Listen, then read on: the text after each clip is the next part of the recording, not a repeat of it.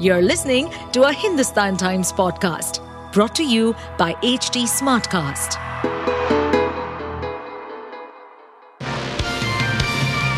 Hello, these are the top news for the day. On Monday, Canada expelled an Indian diplomat believed to have a credible link to the murder of a Sikh leader in Western Canada last June, as stated by Canada's foreign minister. Allegations that a representative of a foreign government may have been involved in the murder of a Canadian citizen here in Canada, on Canadian soil, are totally unacceptable, emphasized Foreign Minister Melanie Joly. Canadian Prime Minister Justin Trudeau stated that there are credible allegations of a potential link between agents of the Indian government and the killing of a prominent Sikh leader.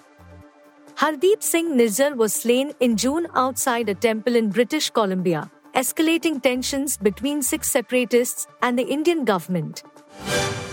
Taiwan's defense ministry reported on Tuesday that in the past 24 hours, it had detected 27 Chinese Air Force aircraft, including fighter jets, entering the island's air defense identification zone, with most of them flying to the waters southwest of Taiwan.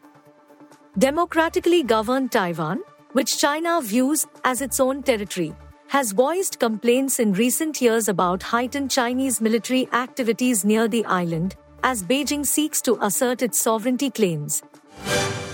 Ravichandran Ashwin's 20-month ODI exile came to an end on Monday after the off-spinner was recalled for a place in India's squad for the first two ODIs against Australia, set to begin on Friday.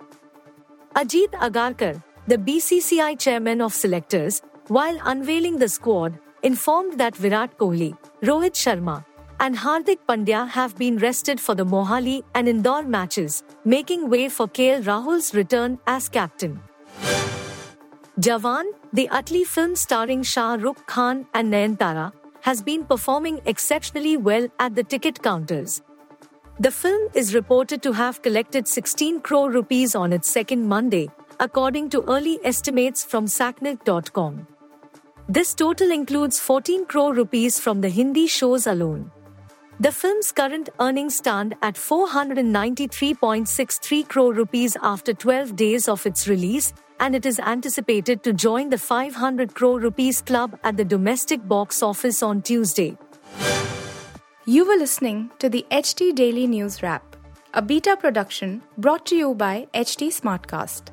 Please give us feedback on Instagram, Twitter, and Facebook at HT Smartcast or via email to podcasts@hindustantimes.com. Until next time.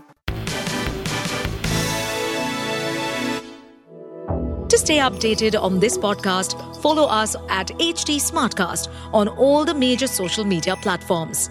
To listen to more such podcasts, log on to www.htsmartcast.com.